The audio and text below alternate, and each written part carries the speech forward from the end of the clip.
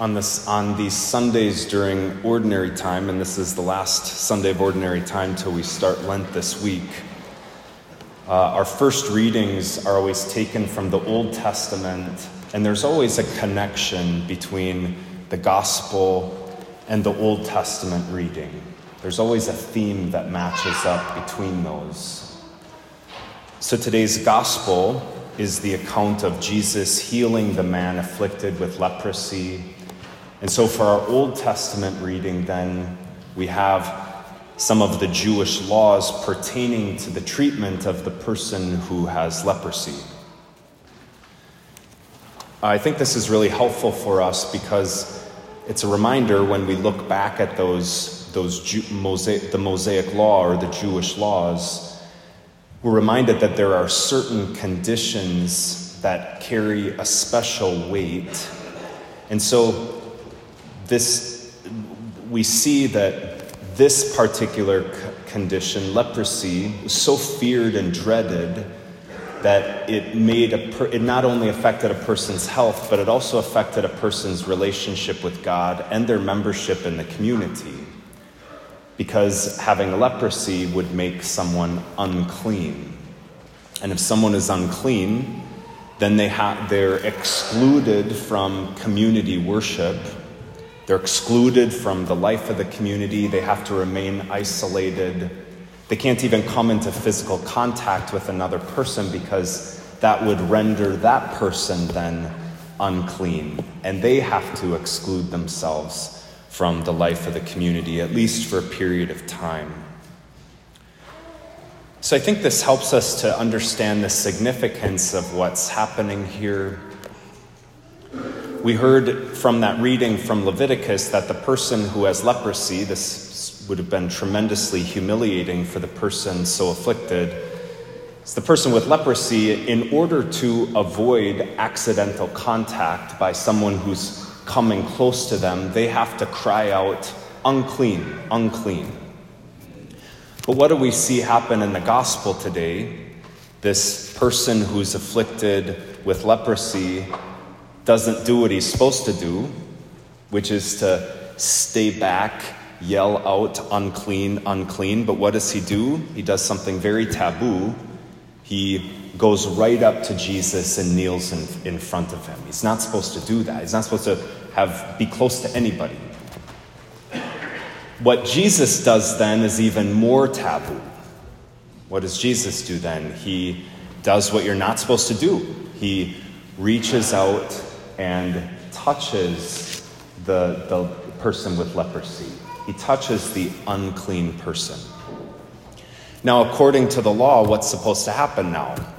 Jesus himself is supposed to be rendered unclean, exclude himself from the life of the community, at least for a period of time.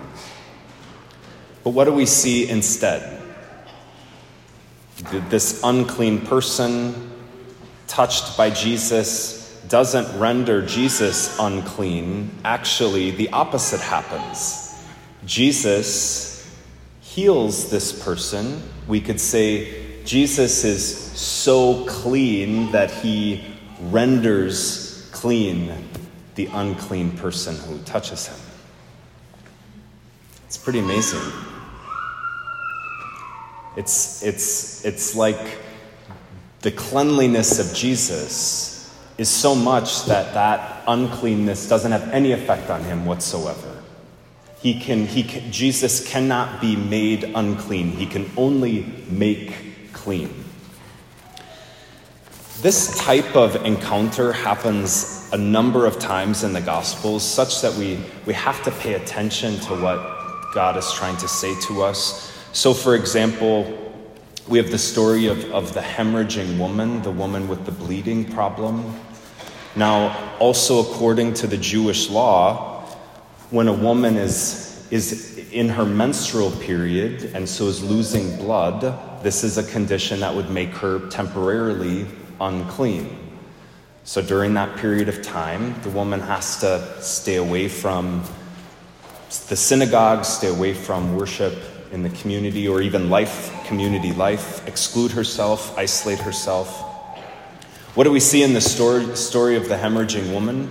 That poor woman who had been suffering for 12 years. Imagine that, not just physical suffering, but really isolated for 12 years, decides that Jesus can heal her. So what does she do? She finds Jesus in the middle of a crowd, which she's definitely not supposed to go anywhere close to other people, especially not in a crowd where you bump into other people. Remember, physical contact, if you're an unclean person, renders the person you touch unclean. But this woman, she goes up and touches Jesus. Again, what's supposed to happen in that situation? Jesus is supposed to be made unclean, but Jesus is so clean that he renders the woman clean. She's healed instantly of that terrible condition. Another really good example are the times when Jesus touches a dead person, because a dead person is another object that's unclean, and so you can't have physical contact, skin to skin. You can't touch with your own skin the skin of the person who's dead, or you're unclean temporarily. There's that story of the synagogue leader Jairus, who finds Jesus, says, my little daughter, who's 12, is sick. Would you please come and heal her? So Jesus begins to go. This is actually when the hemorrhaging woman interrupts him. He has this interaction with her. She's healed. But the delay now means that the little girl dies before Jesus is able to get to her. So messengers come and say, Jesus, you don't need to bother. The little girl's already dead. Jesus says, I'm coming anyway. So Jesus goes to her house, goes right up to the bedside of the girl, and again does something that nobody's supposed to do.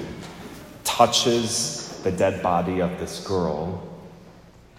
But again, instead of Jesus being made unclean by coming into contact with that unclean person, he renders clean, and she is raised to life. So what is the Lord trying to communicate to us with not just all of these healings that happen in the gospel, but even this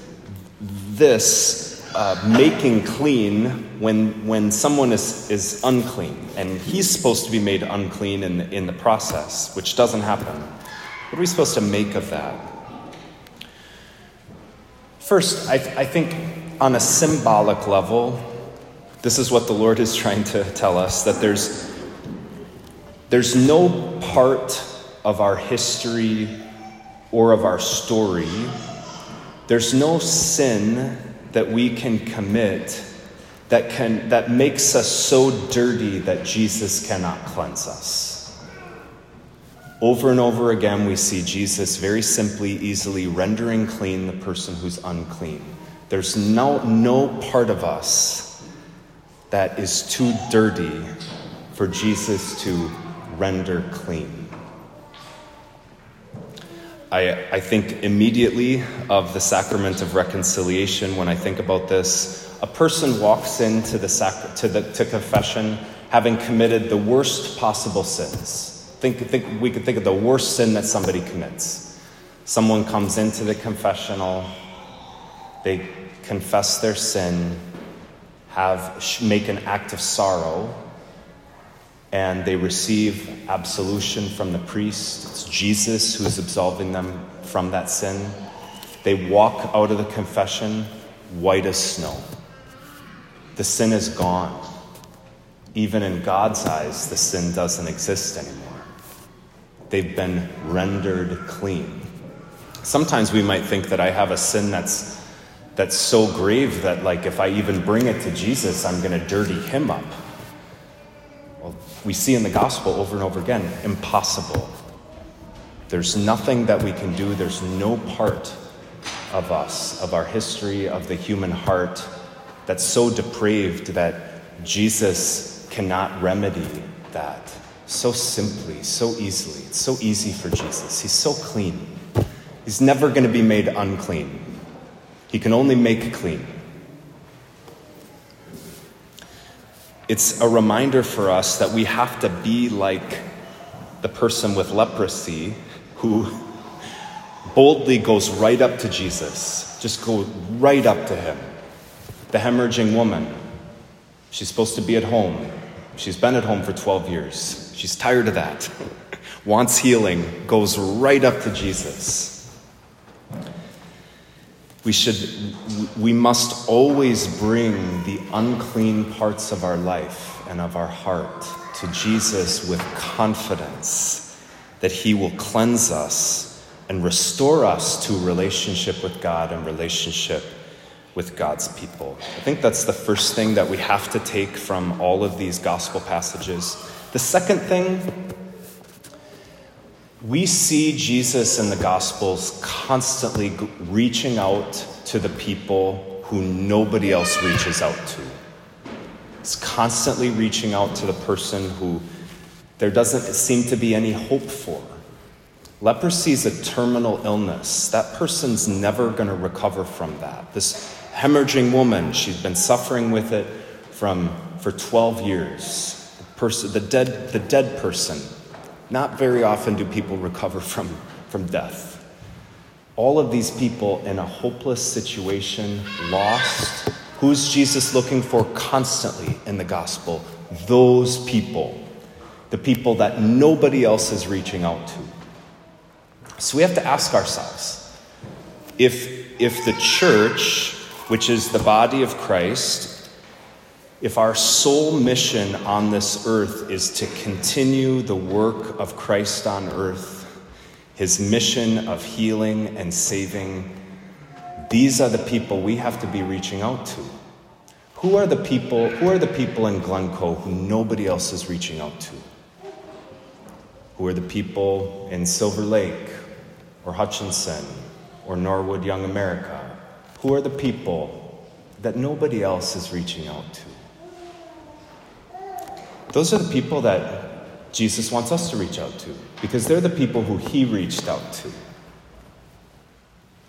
So today at this Mass, there's a lot that we can bring to the Lord in prayer. First of all, we can ask for the courage and the boldness that we need to bring our parts of our heart that are unclean to the Lord, especially our sins that have gone unreconciled. Also, let's be mindful of those people whom God is putting into our life in different ways, people who nobody else is reaching out to. There's a call there. It's the call of Jesus to continue his work of healing, saving, reconciling.